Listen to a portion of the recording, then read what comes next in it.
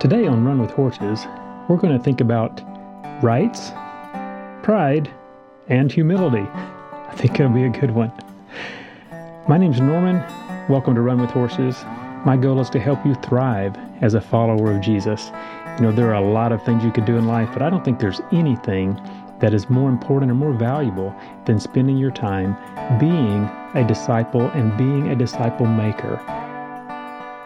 Thanks for including me on your journey.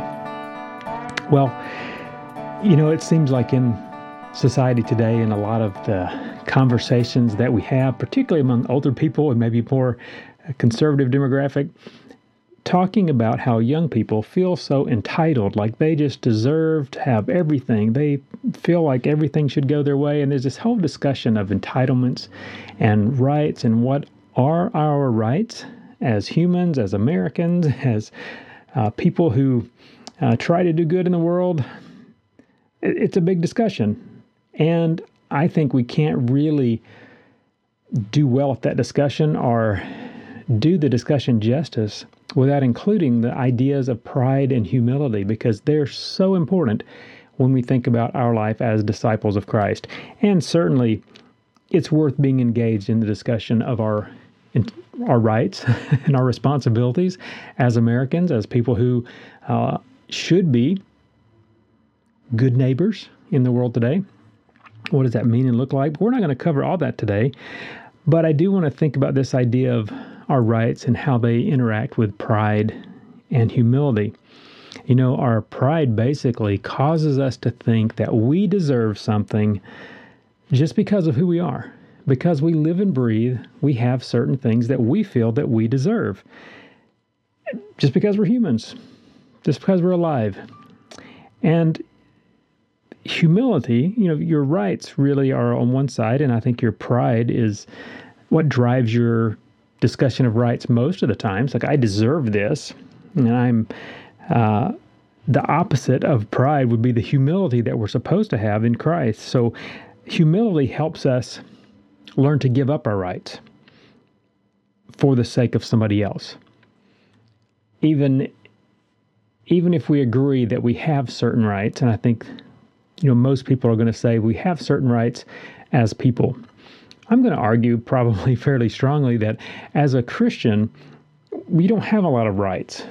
You have a lot of gifts that God's given you, but you don't actually have a lot of rights. You know, and all of us have this ongoing struggle, no matter where you are, between pride and humility, and how that causes you to think of this discussion about rights and responsibilities. I would also say it seems to be wrapped up in the idea of loss as well, something we should put in there when we think about the discussion of rights and entitlement and responsibilities and pride and humility. We're all afraid that we're going to lose something, and we don't want to lose anything. We don't want to be without what we think we should have, what we think that we deserve. So if we aren't treated as we feel like we should be, then often it's maybe a loss of respect, or we feel like we're losing some kind of honor, respect that we deserve, that we should have. If we aren't taken care of as we believe that we should be at a restaurant or somewhere, that's going to be an offense to us, and we kind of are losing something. Well, we can wrap in, you know, comfort and safety and material goods and all that. We feel like we're losing something if we don't get what we deserve. Well, the problem is, as I understand it and as I read God's Word and think about my relationship with God, God didn't promise us all those things. There's so many things that we feel like should be rights, that we want, we deserve, that God didn't promise us. And if God didn't promise it to us, then it's not guaranteed, and it's not a right. You're not going to be healthy just because you want to be. You're not going to be taken care of and have a certain level of comfort just because you'd like to have that. And you may have that, but that would be a gift, not because you deserve it. God never promised us comfort or safety or honor or recognition for anything that we can do or have ever done. And that's just not part of our relationship with God. And if it's not part of our relationship with God, it's not part of our relationship with the world. So one of the things that maybe is helpful as we think about our own hearts and pride and humility and all those things is to think about the question, what do you really want? What do you want? Well, for most of us, most of the time, the answer is not God. However, He is the answer that we should be seeking, because ultimately a lot of the things, the physical things that we say that we want them for a reason. We want this thing because we believe it will make us happy. It will give us comfort. It will bring us joy. There's something that we think we will get out of that thing that we want. So we might not ask the question, what do I want, and answer it with God. We answer it with something else, but we don't usually want that thing. We want something that thing will provide us. And unfortunately, if you want peace, a lot of people just would like to have contentment and peace in life and a certain amount of joy. Hey, if I just had a bigger house, if I just had a better job, if I just had. And they think that will answer it. Never. That will never answer that question. It will never give you the joy, the peace, the contentment that you want. However, the answer that we don't usually give, God, He can. And He promises to do that. So what we answer with, what do you want, is usually based on our creature comforts. We live in this world. We have a certain amount of time and energy, and we would like to spend it the way we want to spend it. We don't want to spend it earning food or shelter. We have other things we would like to do. Therefore, we feel like we deserve better pay, or we deserve the government just to give us food or to give us a house, because we shouldn't have to work for that, because we really want peace. We want to be content with what we have, but we need enough stuff to be content with. So again, it's wrapped up with that idea of our relationship with God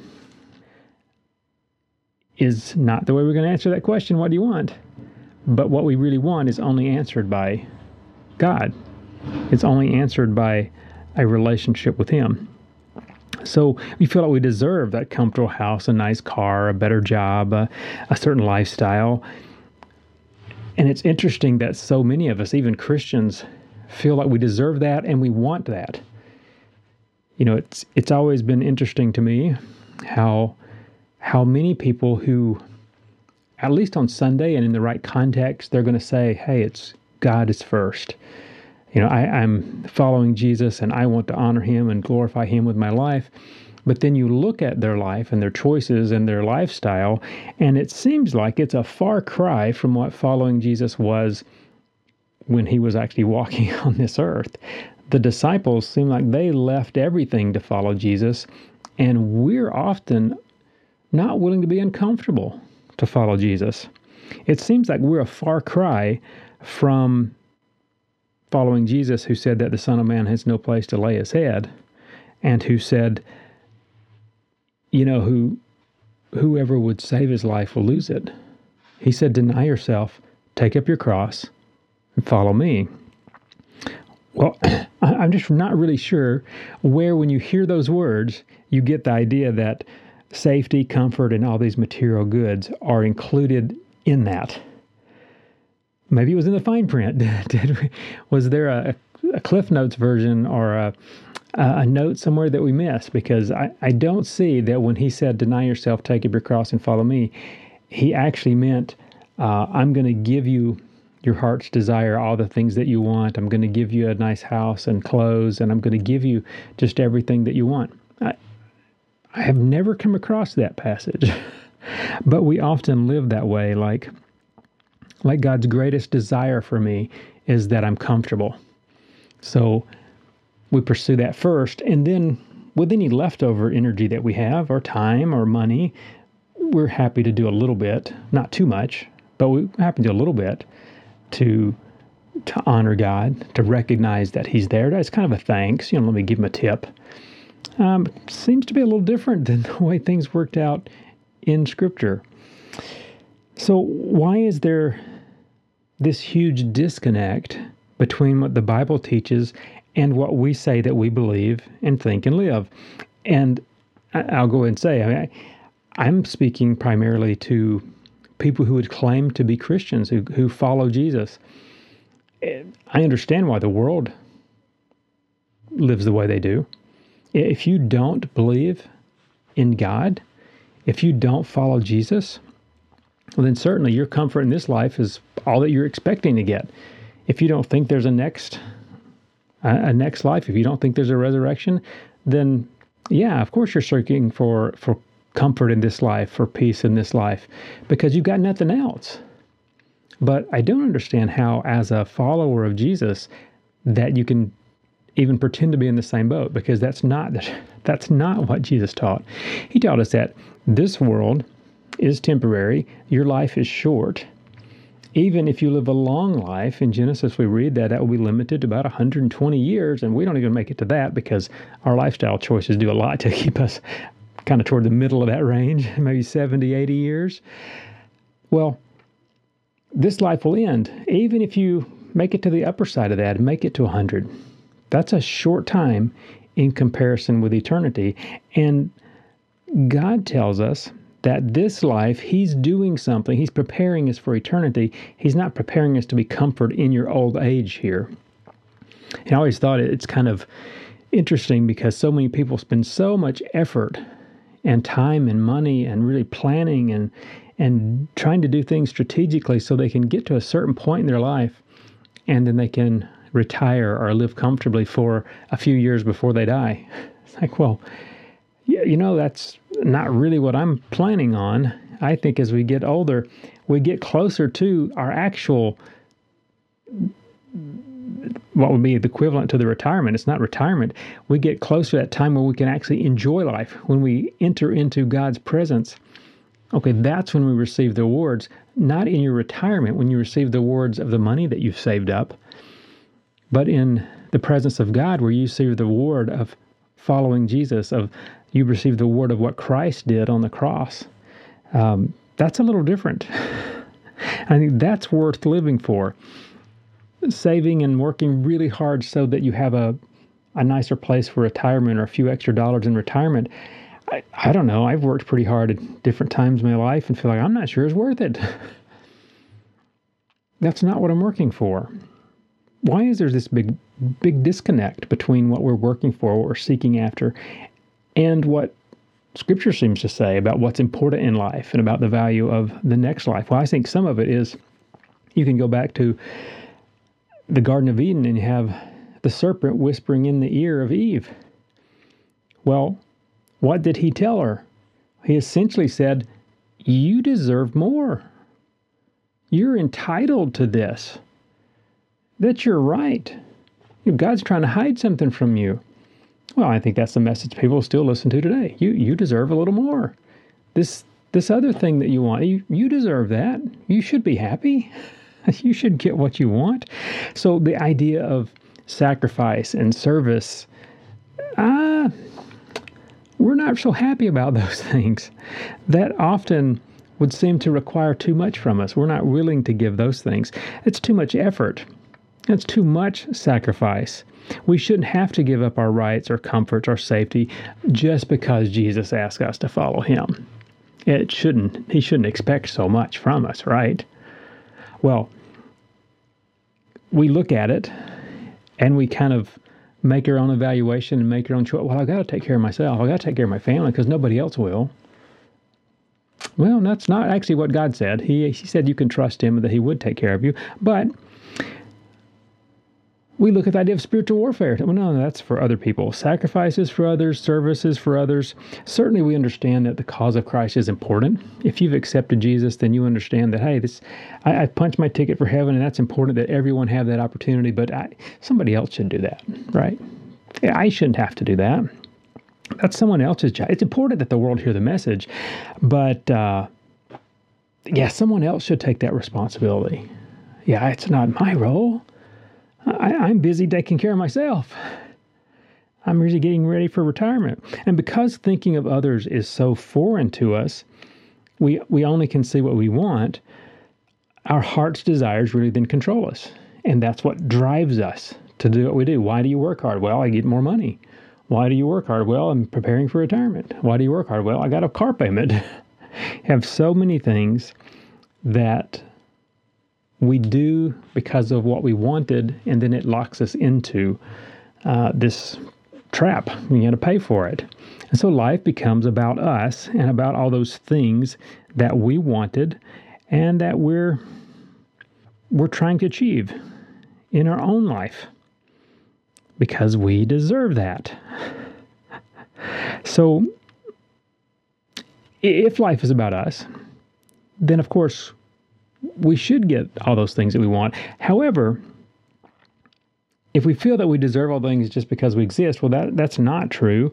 What we really deserve, and we don't often think enough about, is what we were before Christ. You know, without Christ, you were eternally separated from God. And you deserve only to be eternally separated from God. If you have rejected Jesus, that's what you've deserved. That's what you've earned. Well,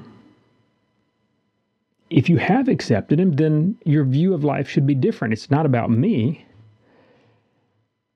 Jesus gave me a gift. I didn't earn that. I didn't deserve that. And because of that, I can understand a new idea rather than it being entitlements and rights and my pride driving me. Humility allows me to be thankful.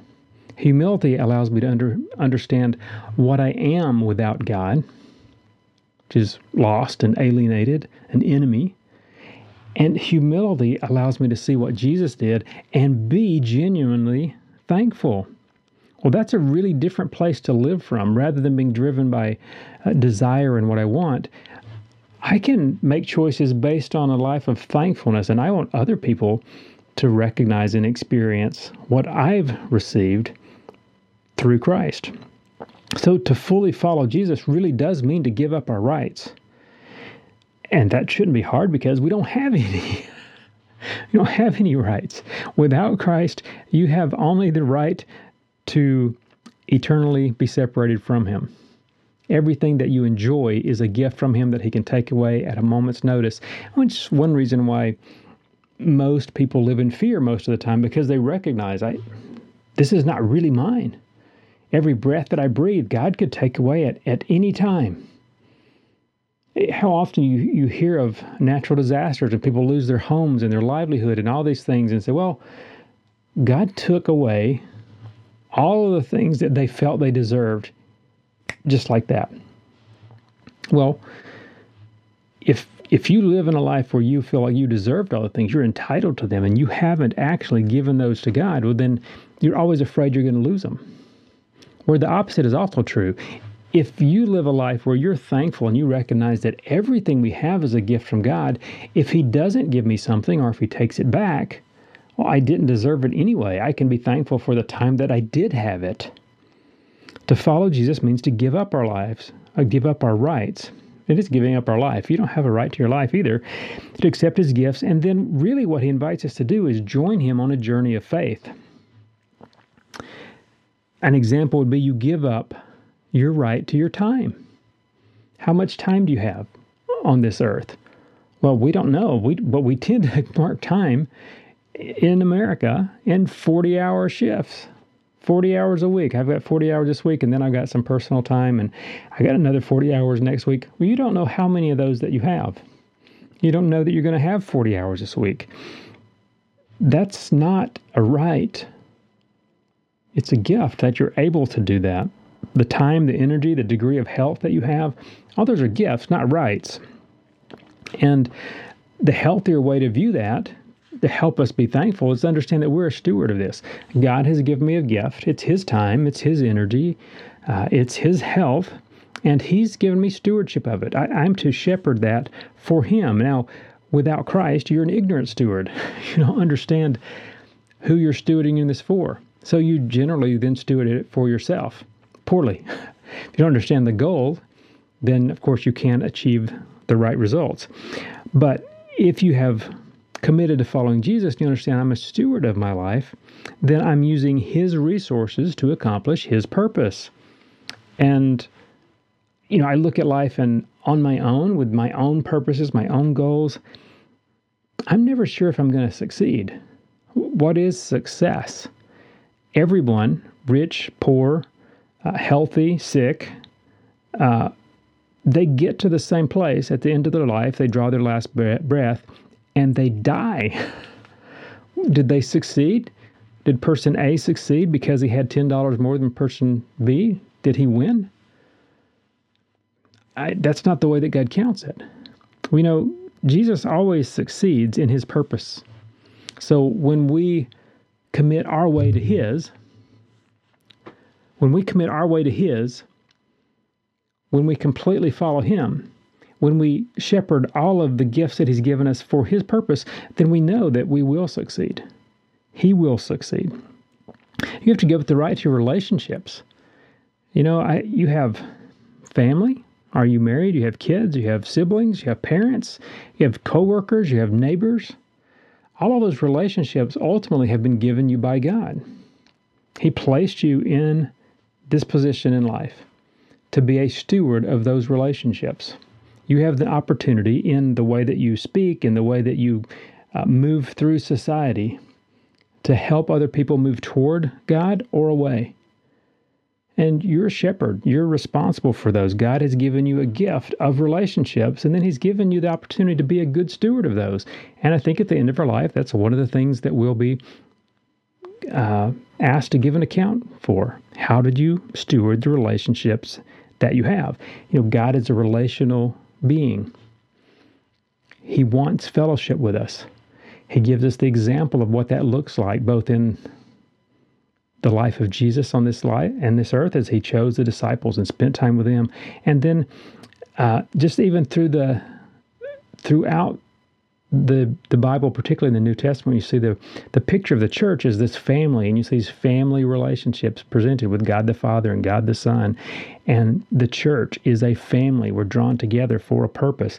God desires fellowship. He desires communication. He desires a relationship. You also don't have the right to have enough. So we mentioned time and relationships, but think of all the things that you have. Finances, money, health, all the different resources. You don't have a right to have enough of those, whatever that means. And it means different things to different people. But instead of relying on enough, whether it's time or health or money, what God wants us to do is learn to trust Him. We learn to trust Him to supply all of our needs.